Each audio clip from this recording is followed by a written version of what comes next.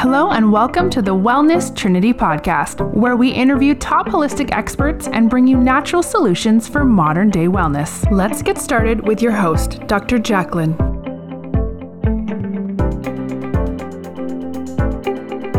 Hi, welcome. Thank you for joining the Wellness Trinity podcast. I'm Dr. Jacqueline, owner of the wellnesstrinity.com, where we provide natural solutions for modern day wellness.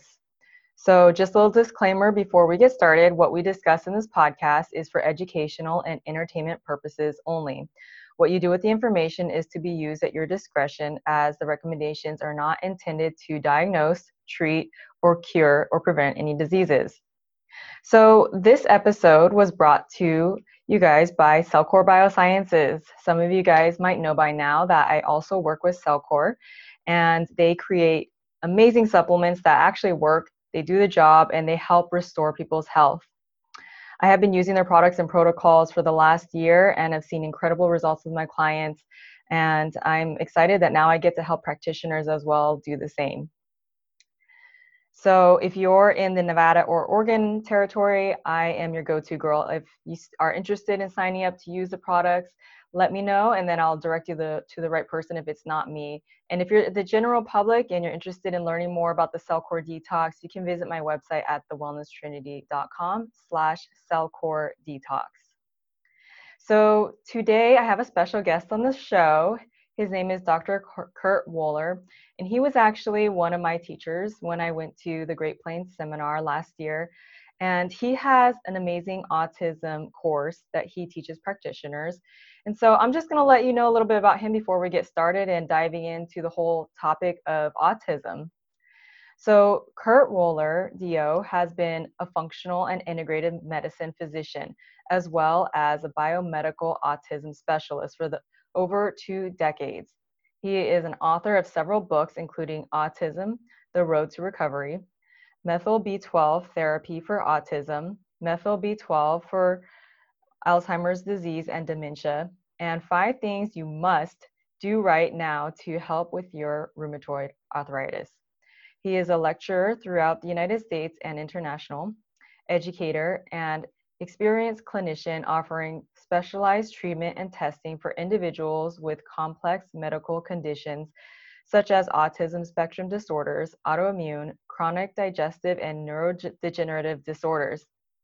His health consulting practice for autism alone is multinational, with families from various countries. Dr. Woeller serves as a lab advisor both for BioHealth Laboratory and Great Plains Laboratory, or GPL, as some of you guys say. He developed and teaches the course on organic acid test, or OAT, interpretation and practice implementation for the GPL Academy as part of their ongoing educational seminars. Dr. Woeller is the co-founder of Integrative Medicine Academy, an online integrative medicine health practitioner training program with multiple online courses in gastrointestinal disorders, SIBO Mastery Course, Autism, which is the Autism Mastery Course, Adrenal and Hormone Problems, which is his Hormone Mastery Course, Functional Medicine, which is the Functional Mastery Course, Organic Acids Testing, which is the Essential and Advanced OAT Mastery Courses, and Environmental Toxicity, which is the Toxicity Mastery Course.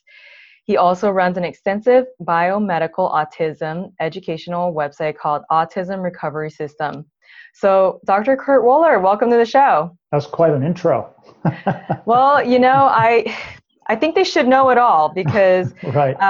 They need to realize that we have an amazing person talking about autism and behind the scenes here. And well, thank you. I appreciate that. Yeah, I'm glad to be here. So let's dive right in.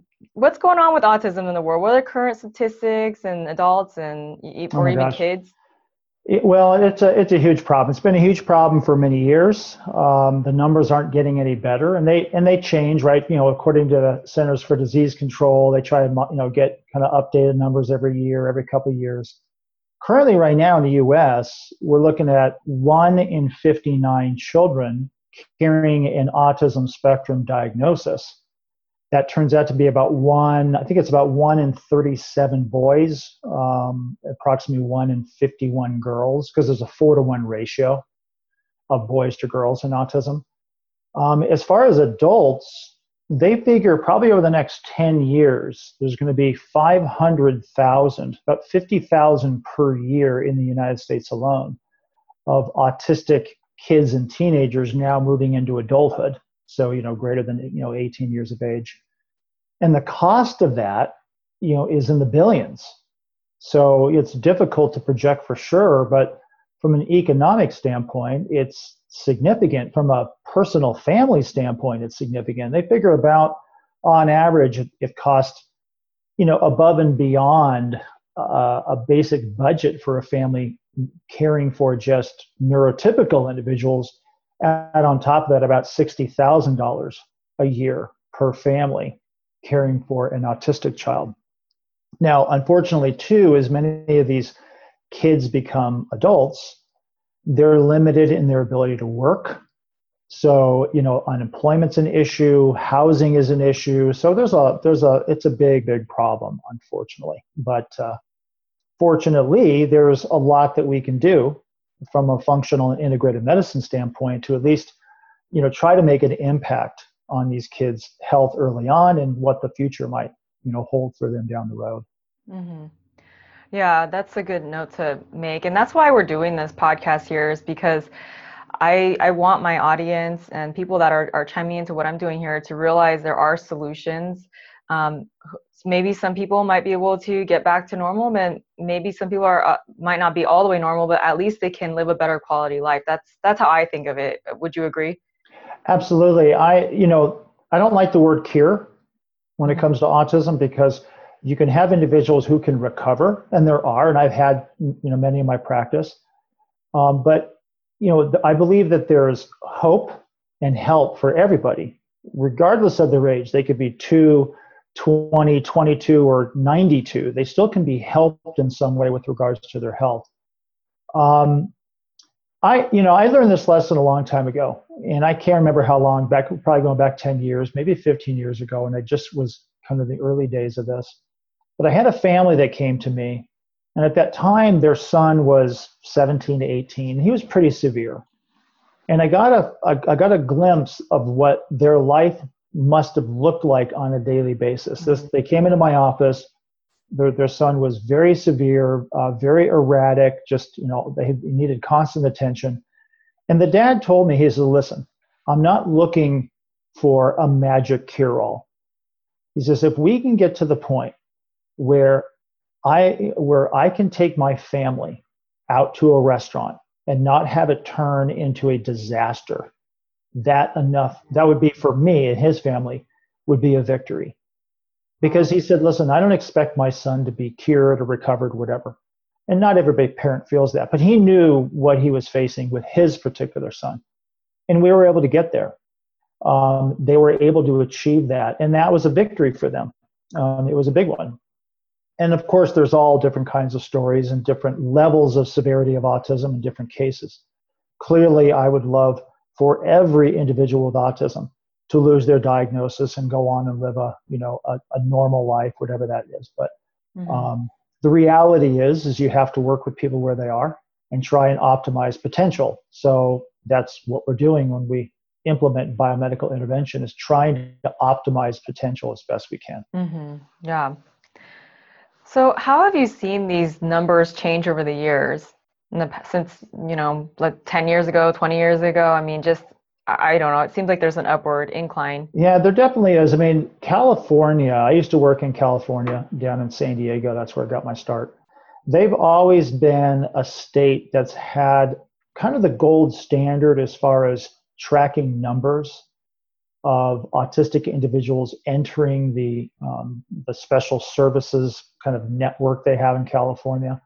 So, and the numbers have gone up. And one of the things that's been argued about autism is, are the numbers truly going up, or are we just getting more diagnosis?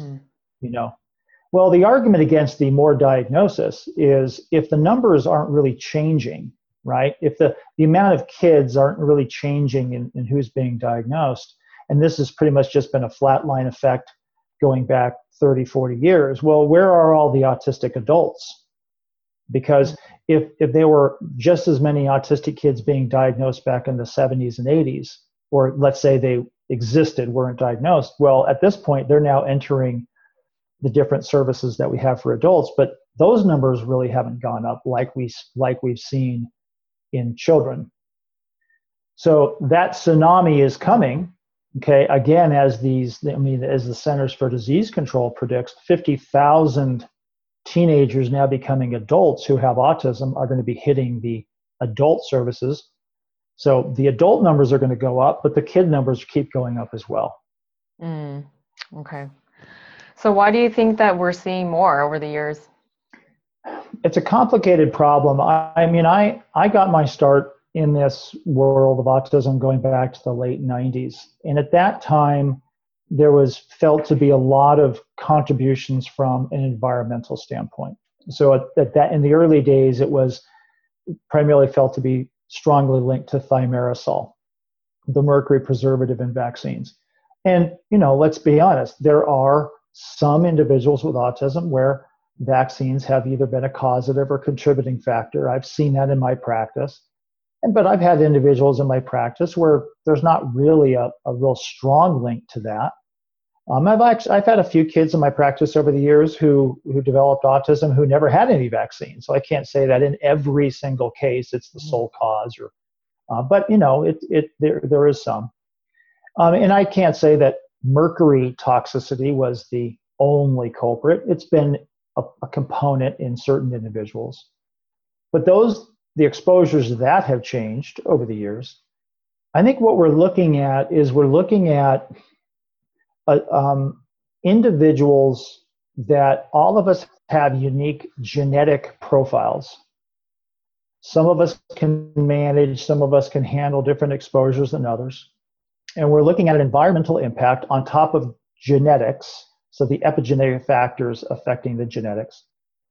And we've got individuals who are being exposed to multiple things that, either can't process those things effectively, or, they're being, bombarded with too many things from the environment all at one time.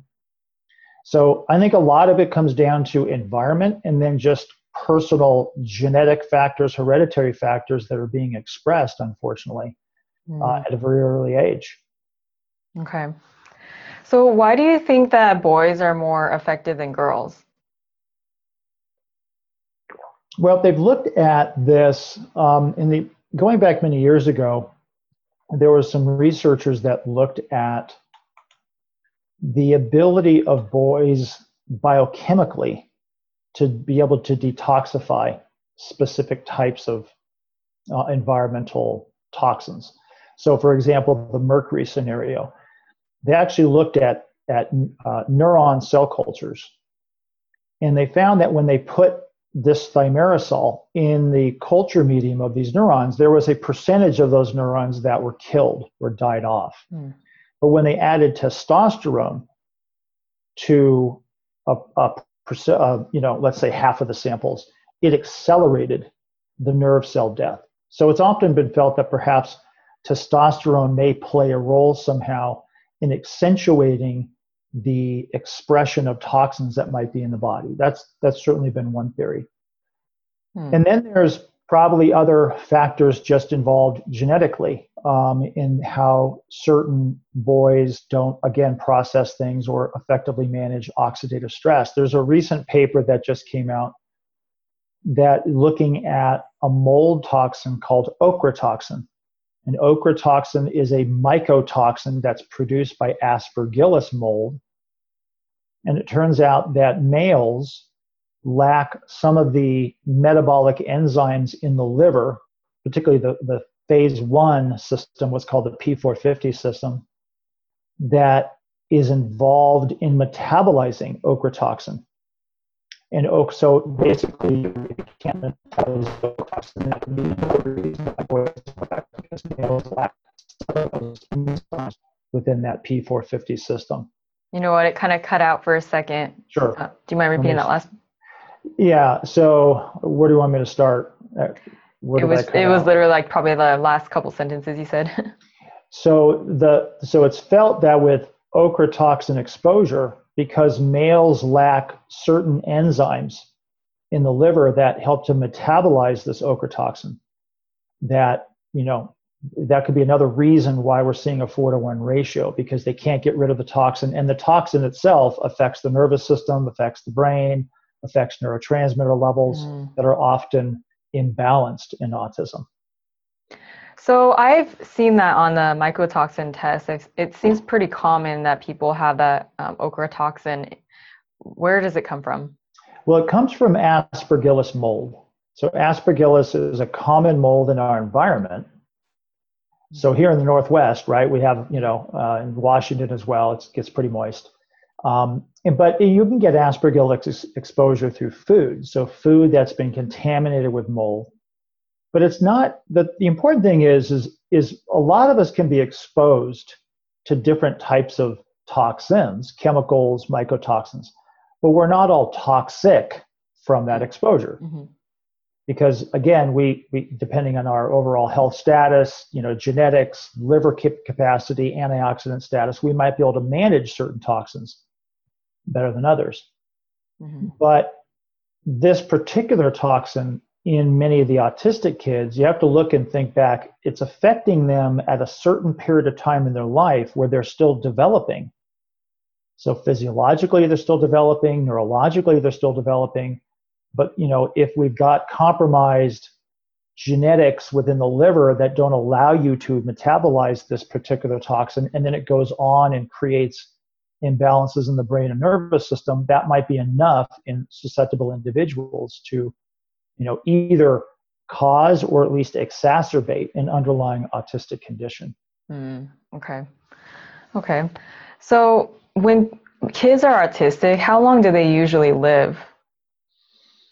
Well, God, that's really hard to get absolute accurate statistics on that, because if you think about the epidemic of autism, it's really been expressing itself over the past 20 years or so. I mean, you go back even into the early 80s and 70s, there was about 1 in 10,000 individuals that were being diagnosed with autism. I mean, the reality is it's not that difficult to detect, right? So, yeah. I mean, you go back and talk to people who were in elementary school, middle school, back in the 70s and 80s, and most of them will tell you, I didn't know anybody that had these kind of problems, because most of the autistic individuals or kids, they stand out, right? They have poor social skills, they have a lot of behavioral issues. So it really wasn't that prevalent. So we don't really know, as far as what the lifespan is going to be. It's likely if you have more comorbid conditions, high comorbid conditions in autism, seizure disorders, 30-40% of autistic individuals have some underlying seizure disorder. So that certainly could be a component. Digestive system problems, gut issues are a major problem. And if you've got, either just dysbiosis or inflammatory issues occurring in the small intestine that compromise the immune system, well, that can have its consequences long-term neurologically, cardiovascular-wise, etc. The other thing about autistic individuals is they usually have very poor diets. And it's not that the parent maybe isn't trying to feed them healthy food, but the more severe individuals often self-limit their diets. So they're not eating a wide variety of foods. And of course, they're not typically exercising, like you should, or have the ability to really, comprehend kind of how to take care of themselves. So that's going to have an impact as well. So I don't have accurate data because, again, we need to kind of probably go 20 years down the road to really see how this is going to play out. So do you think that the kids that are autistic, a lot of them are born with it, or it happens later in life? Well, here's the way I've broken it down in my practice and what I've seen over the past 20 plus years. And again, these are just my, percentages that I've seen within my practice. This isn't something that's looked at from a research facility. But as I look back over the past 2 decades, I would say about a third of my practice is regressive autism. So that's where the child was, the parents described their child had a normal pregnancy, normal delivery, and they actually were progressing at a normal pace, even according to information from the pediatrician. They were meeting their weight, their height, their head circumference. They were starting to talk. They're being interactive. Parents many times have videos of their first birthday. And you've got kids fully aged. And then around 15 to 18 months, they regress. And most of the regressive of autisms that I've seen, it's a very strong link to a series of vaccines that they got. I can't say 100%, but a good proportion of them. So there's what I call the likely 1/3 regressive autisms linked somehow to vaccines, and there might be some environmental factors that compounded the issue too. Mm-hmm. About another third are those kids that they regress, but it's not really clear cut as to what caused it. That have what I consider to be the vaccine regressives. These are the kids that they get a series of shots, and within 2 or 3 days, there's a distinct difference. Loss of language and eye contact and behaviors. I mean, it's a night and day. And there's videos of this. Mm-hmm. And then there's another third that have regression, but it's not as clear cut as to what something was linked. And the regression sometimes seems to take a little longer, 2 months, 3 months, 4 months, 5 months. So it's spread out over time, but it generally tends to happen around the same time frame, 12 months, maybe 15 to 18 months. Mm. And then the last third are those kids that just seem to come in the world developmentally delayed. Mm. Parents will say they just kind of had a sense that their child just wasn't, typical right from the get-go. So I kind of break it down into thirds. Again, it's just an approximation, but that's been my assessment over the past couple of decades. It sounds like most of the people that you've dealt with it happens after the pregnancy, and it almost even seems a lot of it has to do with vaccines or even environmental issues. That about one third that you're having that seem like they were born like that, would you say it's because the parents are probably toxic themselves? I really can't say for sure. There's always that possibility. I don't know of any specific studies that have looked at that. What they do know is that certain medications, so a mother who's been on an antidepressant, for example, like an SSRI, a Zoloft or a Prozac, something in that category, might have increased risk. So there's nothing that's absolutely concrete. They've looked at vitamin D levels. So mothers who are vitamin D deficient have, an increased risk of autism. I recently saw a paper where they looked at mothers who were taking acetaminophen or Tylenol might have an increased risk of kids with attention deficit disorder. But it's not 100%. And many of these studies are kind of one-offs, right? So it was one study that was done, but there's not been a follow-up, done either to challenge it or to confirm it. Okay.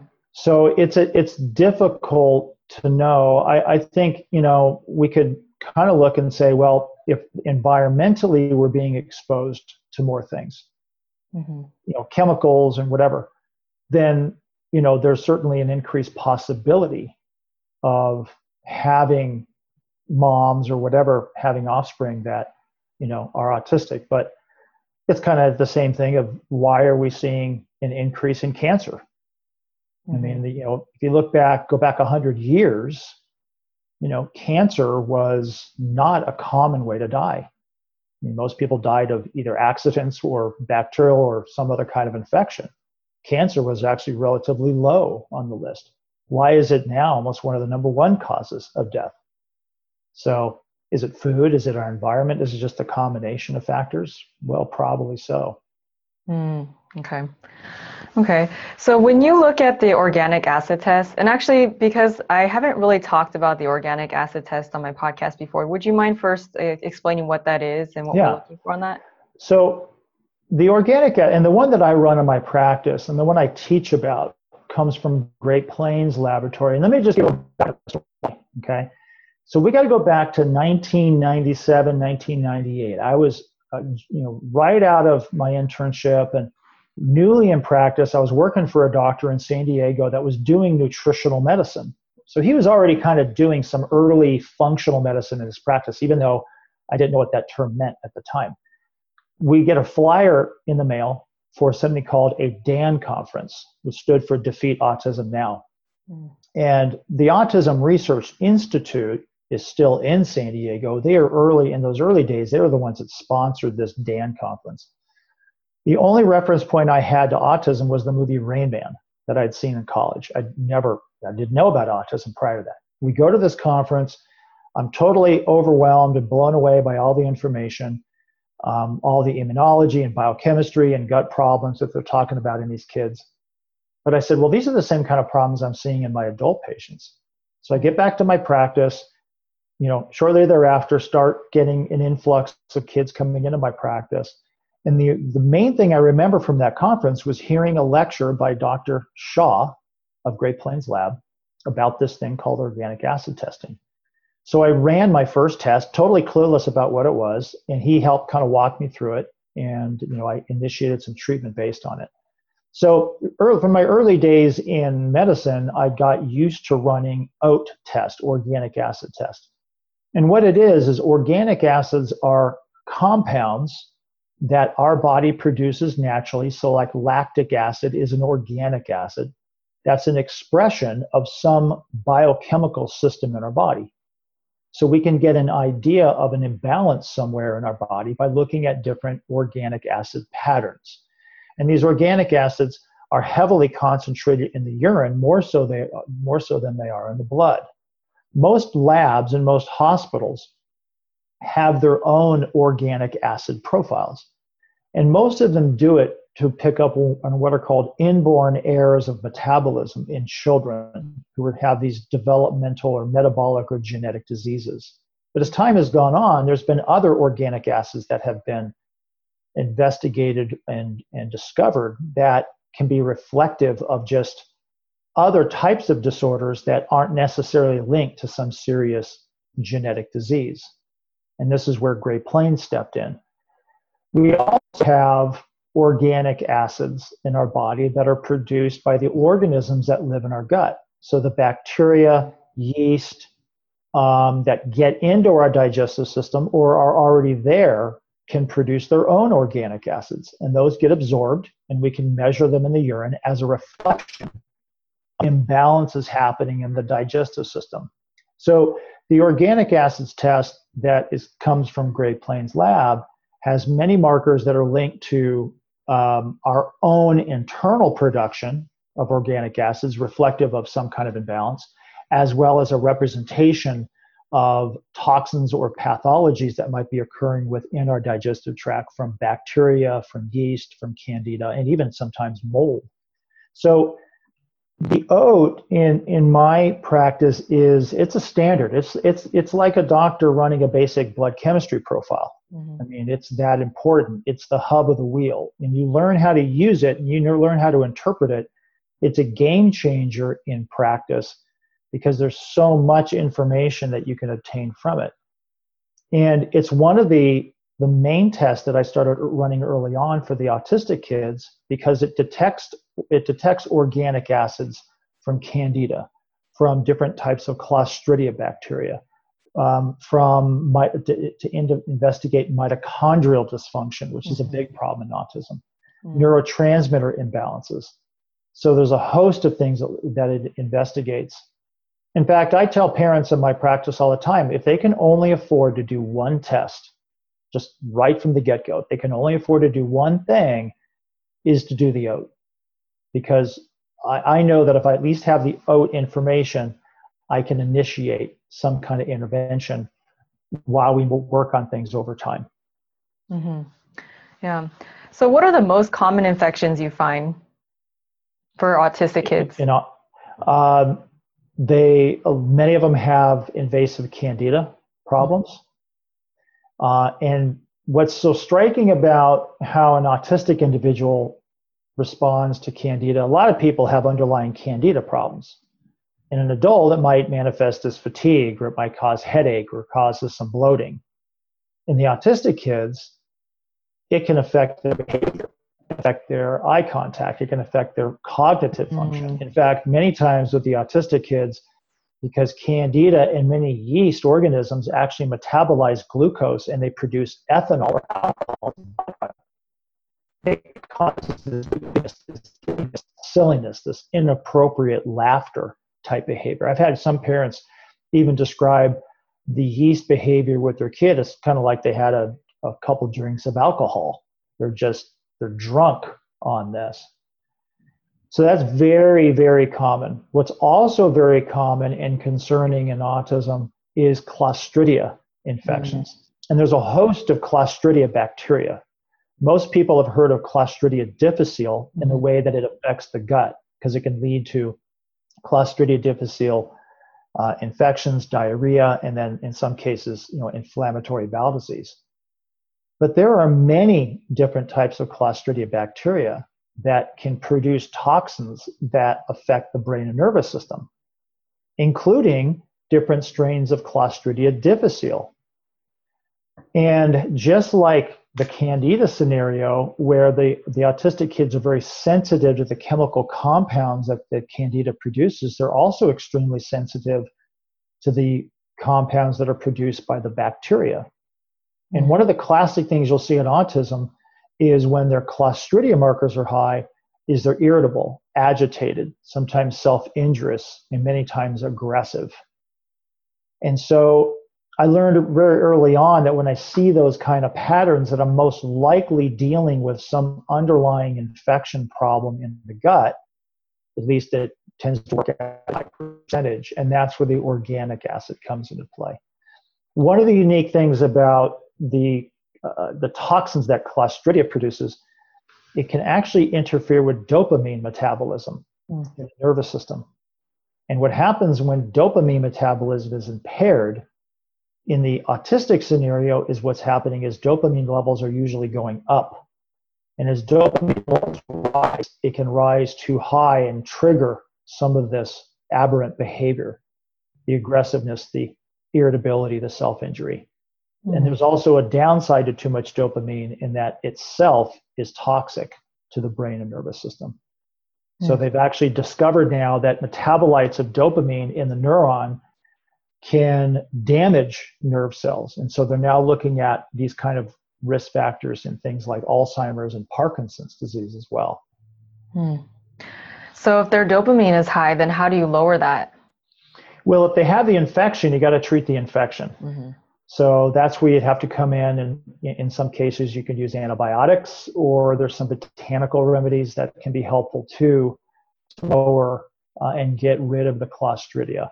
The Clostridia is tricky because it's a sophisticated organism. It forms spores. So these spores, think of it like it's like a shell. So these spores can get outside the body. They can survive outside the body in the environment, but they're the infective form of the organism. And so you have these sophisticated organisms that they're transforming themselves depending on what kind of environment they're in, whether they're outside the body or inside the body. But they all tend to create different toxins that can affect people adversely. So that's one way. If the dopamine is high, you got to treat the Clostridia and see if that's what the leading cause is. There are some other factors of why dopamine can be high in autism too, but the Clostridia is usually one of the more common ones. Okay. So what about the deficiencies you see common for autism? Well, nutrient deficiencies are a lot. And a lot of that goes back to the fact that many individuals with autism have a low quality diet. So they're self-selecting out certain foods. So I've seen kids that, all they eat is celery, potato chips, and water. because they're so compromised and they have so many taste sensitivities and texture issues from a sensory standpoint. That's all they'll consume. Mm-hmm. So you can run into a host of nutritional deficiencies. Common ones that I've seen are vitamin D. So a vitamin D deficiency is common in autism. B vitamin deficiencies, antioxidant deficiencies as well. And then sometimes we'll see iron deficiencies too if they're not eating a well-balanced diet, with meat, etc. Mm-hmm. So those are kind of the big ones. And oftentimes what we'll do as far as autism intervention, at least early on, is put individuals on foundational supplements.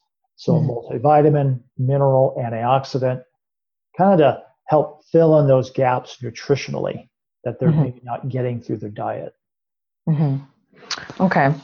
So what other tests do you like to run for kids that have autism?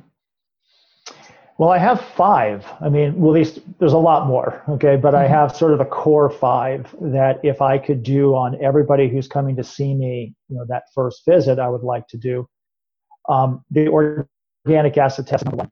As a follow-up to that or a complement to that would be a comprehensive stool analysis to just take a look at the diversity of the microbiome in the digestive tract, inflammatory markers, digestion markers. I guess that's what's happening from the inspection we got. Sorry, it cut out again. I think it might be your earphones. Maybe it's not plugged in right. How are we doing now? That's good. I think what we're all getting is that most people are home right now, and so there's heavy internet usage. Yeah. So I'll just start again. So a comprehensive stool analysis would be good just to look at digestive function, look at the microbiome, look at inflammation. Another test I'll do is what's called a food IgG profile. I want to look at IgG antibodies to different food sensitivities, gluten, dairy, other foods. And that comes from a dried blood spot. So it's a finger prick test that can be done at home. My initial test that I'll try and do are all tests that can be done at home. There are many blood tests that can be useful in autism as well, but that could just be for another discussion because, anytime you're doing blood tests with somebody with autism, it complicates things because sometimes they have to be sedated, sometimes they have to be held down. It's not always easy. That makes sense. So the oat, the food, stool, the food IgG. I also like doing a hair metals test. So a hair metals test is good because you get a snapshot view of metal exposure, but it also gives me an idea of mineral imbalances, particularly with certain minerals like selenium and then particularly lithium. I see a lot of autistic kids low in lithium. The ones who typically are low in lithium tend to have a higher propensity to irritability, to behavioral problems, to anxiety, to being agitated. And then finally, now I'm doing the mycotox profile. So the mycotox is another thing that I'm looking to do right away because of the effects it can have on overall gut function, immune function, and health. So those would be sort of the initial core 5. And again, if somebody says, hey, I can only do one thing, then I'll start with the oat. I'll start with the organic acid test. Okay. Have you done much of the GPL talks? I do. I usually will reserve that. I usually reserve that if I get a strong suspicion of chemical exposure based on certain markers on the oat test. So there are certain markers on the oat test that are reflective of chemical exposure. So, I can make a justification to run a lot of tests, so up front, but you have to be sensitive to, you have to be sensitive to the family, certain financial circumstances. So some of that comes into play. I know that I can always come and do something like the GPL talks, in our second wave of testing if need be. But yeah, that's an important test, absolutely. Yeah, that's how I kind of think of it too. I look at a little bit more of the infection type of stuff first, the organic acid test, and then later down the road as we chip away at some of those and diving a little bit more deeper into the chemicals and heavy metals and other things like that. It seems like it sets the body up for way more of a success when they're detoxing anyway. Is that what you find as well? Yeah, there's always going to be a prioritization of things, of how things need to move, how things need to go. A long time ago, I developed something called the 4-pillar approach to biomedical intervention, and I still follow it today. And that is you first start with diet. Okay, so every patient that comes to us, whether they're autistic or not, you always need to start with diet. Diet is important, and that's very meaningful in autism as well. The second is foundational supplements, just good foundational supplements to support health, to support any potential deficiencies that might exist. Third pillar is gut assessment, looking at gut function, pathogens, imbalances in the gut. The fourth pillar is what's called methylation, and that takes into the discussion not just the methylation cycle, but what the methylation cycle is connected to. All the neurotransmitter pathways, the folate cycle. So that's a much broader category. But if you work on a healthy diet and you work on foundational good nutrition and you work on gut function, many times the imbalances that might be occurring in the methylation cycle, sometimes they'll just be improved by working on the other 3 pillars. Mm-hmm. Where I don't start at methylation, right? So I don't think there's a magic bullet for any one of these things. There's a relationship that these different systems have to each other. Mm-hmm. And so we always have to go back to the foundations, particularly in the autistic kids, is because they do have so many imbalances, both nutritionally, digestive-wise, and diet-wise. Mm-hmm. So when you do these tests, do you find that with autistic kids or even adults that more so of the challenge is coming from the infections over a chemical or heavy metal toxicity, or is it about usually the same?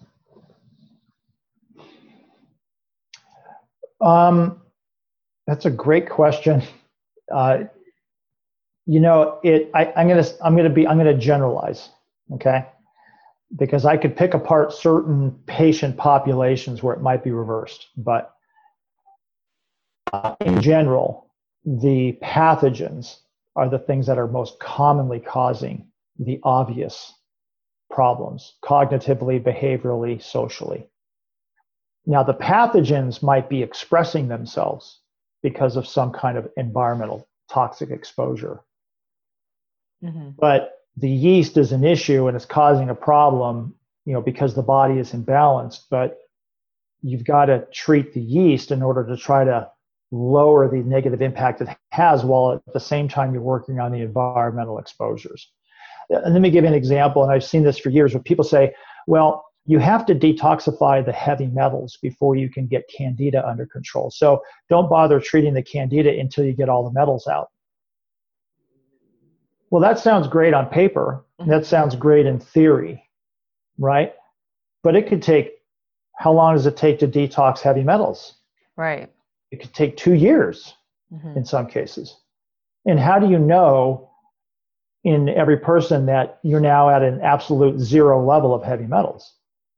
But if you have a kid who can't go to school, they've got behavioral problems, they can't sleep, they're extremely self-stimulatory, well, now you have a dysfunctional situation within the family. So, you have to many times treat the acute problem while you're working on the chronic problem that's causing it. And that's the difference between thinking of things in theory and actually being in ground level clinical practice. Right. Is that you have to really kind of deal with the here and now, and then kind of deal with the long term issues that may be causing it. But I can't sit around for 2 years and not go after a child's yeast issues if they're having yeast behaviors. Yeah. So diet obviously can mess the gut microbiome up, and then we talked about environmental toxins. What are other reasons why people might have an overgrowth of yeast or fungus or bacteria, parasites? Chemical exposure. Yeah. So glyphosate, for example, has been shown to create problems in the microbiome where it limits or decreases diversity of good bacteria and allows for overgrowth of harmful bacteria, including Clostridia. Chronic use of antibiotics which is very common in autism. It's what often leads to chronic problems of candida. These kids are put on antibiotics at very early ages, chronic ear infections. I've had kids in my practice who are on, 20 different antibiotics by the time they were 3. Ah. So that's certainly one. Certainly nutritional imbalances, can contribute to that as well. Something now that's being recognized is mycotoxins. In fact, ochratoxin is immune suppressive. There's another mycotoxin on the mycotox profile called mycophenolic acid. Mm-hmm. It comes from penicillium mold. And what they're finding is that particular mycotoxin is immune suppressive. Secretory IgA production is compromised. And so there's an increased expression of candida and clostridia bacteria in individuals who have elevated mycotoxin levels. So those are some common factors. Mm-hmm. So it almost seems like the microbiome, in general, it just seems like toxins are the big reason why. You could probably lump all of that in toxins, right?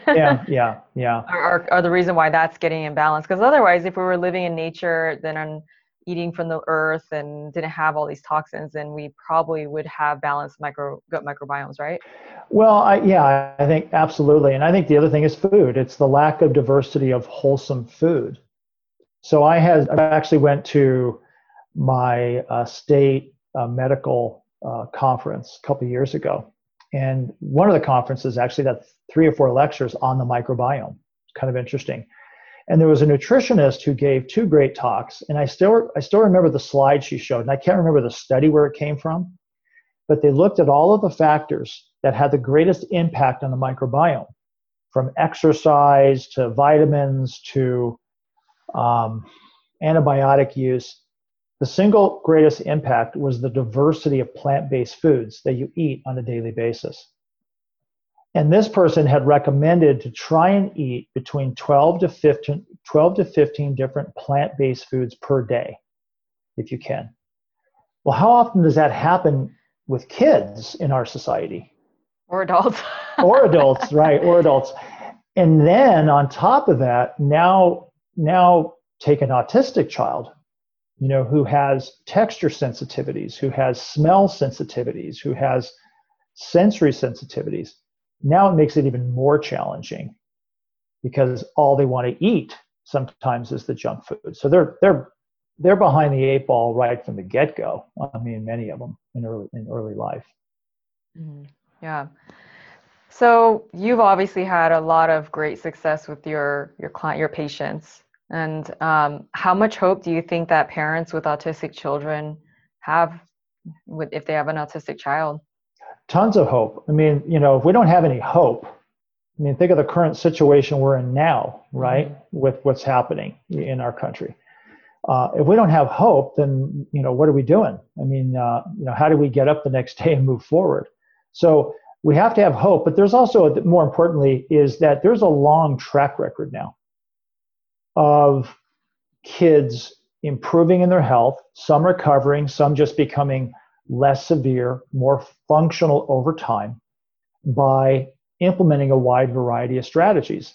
And when I talk about biomedical intervention, I'm talking about looking at things biologically, looking at the comorbid problems, looking at nutritional deficiencies, looking at biochemical imbalances, and working on those things from an integrative medicine standpoint.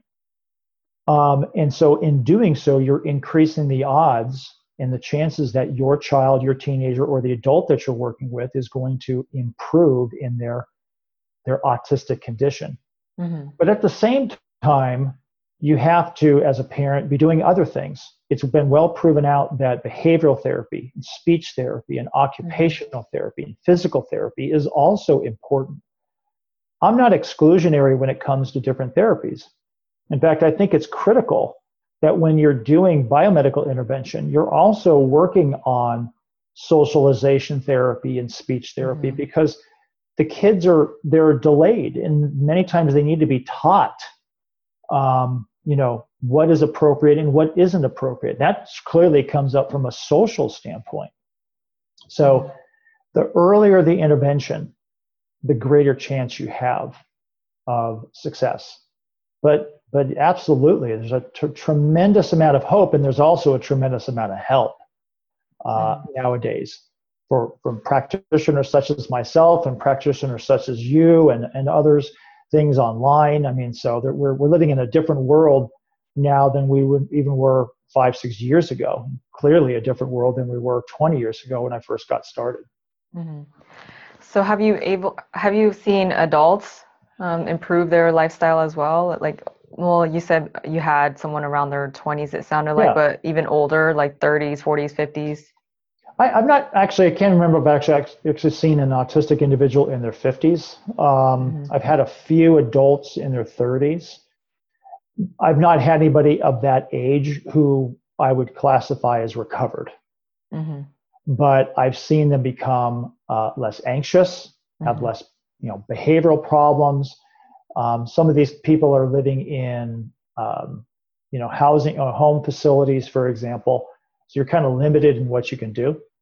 So, by and large, the earlier the intervention, the better. Mm-hmm. Yeah. But I don't want parents out there to think that there's nothing that can't be done just because their kid or their loved one is of a certain age. I've actually seen that years ago.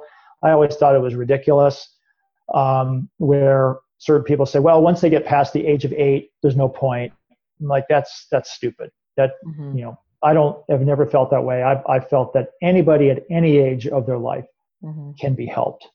And I still take that view.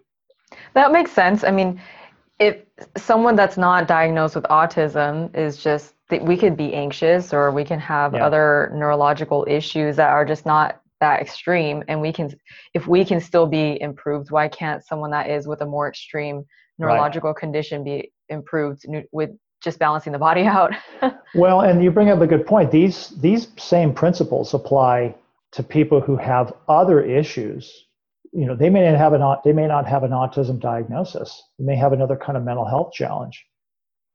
So people often go, well, is your autism recovery system website only useful for a person with an autism diagnosis? I'm like, no, the information can be applied to many other types of individuals. You might have somebody who has similar characteristics. They don't have an official label of autism, but they still could be helped by looking at other underlying factors in the body that are imbalanced. So, and also as a practitioner, if you take the principles of integrative medicine, you can apply, or functional medicine, you can apply that to an individual with autism, but you can also apply that knowledge to somebody with Alzheimer's or somebody with chronic fatigue. There's going to be certain differences, obviously, but the fundamentals of body chemistry, good health, good nutrition, genetic influences, digestive health, etc., are relatively similar for all of us. It just expresses itself in different ways in different people. Mm-hmm. Yeah. All right. So let's end with this. What do you think is going to happen to society if we don't address these issues with autism? And like you said, it can even be with Alzheimer's or other neurological conditions. What do you think society is going to look like if we don't really put a halt like this, or what we're doing right now with the coronavirus? Everything's locked down. Yeah. I think we're going to be in big trouble. I think we're going to see an overwhelmed medical system, not from an acute, standpoint like we're seeing now with an acute, disease where the hospitals are being overwhelmed, but more from an outpatient, special services type of situation where people are being supported in life care. We're not going to have enough housing facilities of people with special needs. And that's a big one, because for some individuals, it requires a lot of attention, a lot of ongoing effort on a daily basis, just the basic aspects of daily living that need to be supported. There's not going to be enough facilities out there that can handle that. And you're going to have families that won't be able to financially afford to take care of a loved one for the rest of their life. It's already expensive enough to get them through childhood. So, yeah, I don't know where it goes. But I just look at what's happening now, and you can look back on other types of disorders. If the higher the numbers go, chronic illness in general is a major drain on us medically and economically. Mm-hmm. Yeah. Yeah, totally. So, well, I'm excited that you have been doing this for several years already and that you're giving this knowledge out to the world, and that there are a lot of solutions for people to have a better life, and their kids that have autism, or even their adults, family members. So thank you again for coming on the Yeah. show. No, you're Is welcome.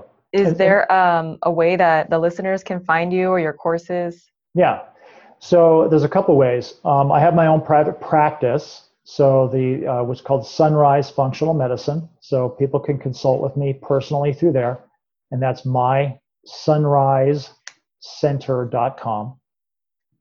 If you, the individual who's listening, is a parent or just a caregiver of a loved one with autism, the autismrecoverysystem.com is a biomedical education website. So there's actually an entire course that was designed for parents on the basic foundations of biomedical intervention. There's also videos and articles, and there's a forum. So parents anywhere in the world can actually join this website and post questions to me through the forum of the website, general questions. So autismrecoverysystem.com. And then if you're a practitioner, I have an entire autism course that was specifically designed for healthcare practitioners, and that's called Autism Mastery Course. So that's autismmasterycourse.com. Okay. I do that course live once a year, but people can join that course at any time. And every time I do a live recording, it's always, every time I do a live lecture, it's always recorded. So people can listen to it because they're in a different time zone. So people can jump into that course at any time. So autism, and we're currently, we just got started actually with that course. So autismmasterycourse.com is the course for practitioners. Autismrecoverysystem.com is the biomedical website for parents. Okay. All right. Well, thank you so much again, Dr. Woeller, for coming on the show. This has been a pleasure to pick your brain about autism. And I know that so many people listening to this are going to leave refreshed and feeling hope and hopefully thinking of taking action, because I know some situation like this can feel very paralyzing with, what type of sources people are or what information that they're getting from the media of this is hopeless situation. So thank you again. That's my pleasure. Thanks so much. All right. We'll chat again soon. Thank you so much, everyone, for listening to the Wellness Trinity podcast, and we'll see you guys next week. My Super Immunity Boost Juice Guide is now available on thewellnesstrinity.com. You'll learn how to grow broccoli microgreens, the ingredients I put in my green juice, and super nutritious supplements you can add to enhance your immune system. Again, go to thewellnesstrinity.com and you'll receive your free Super Immunity Boost Juice Guide.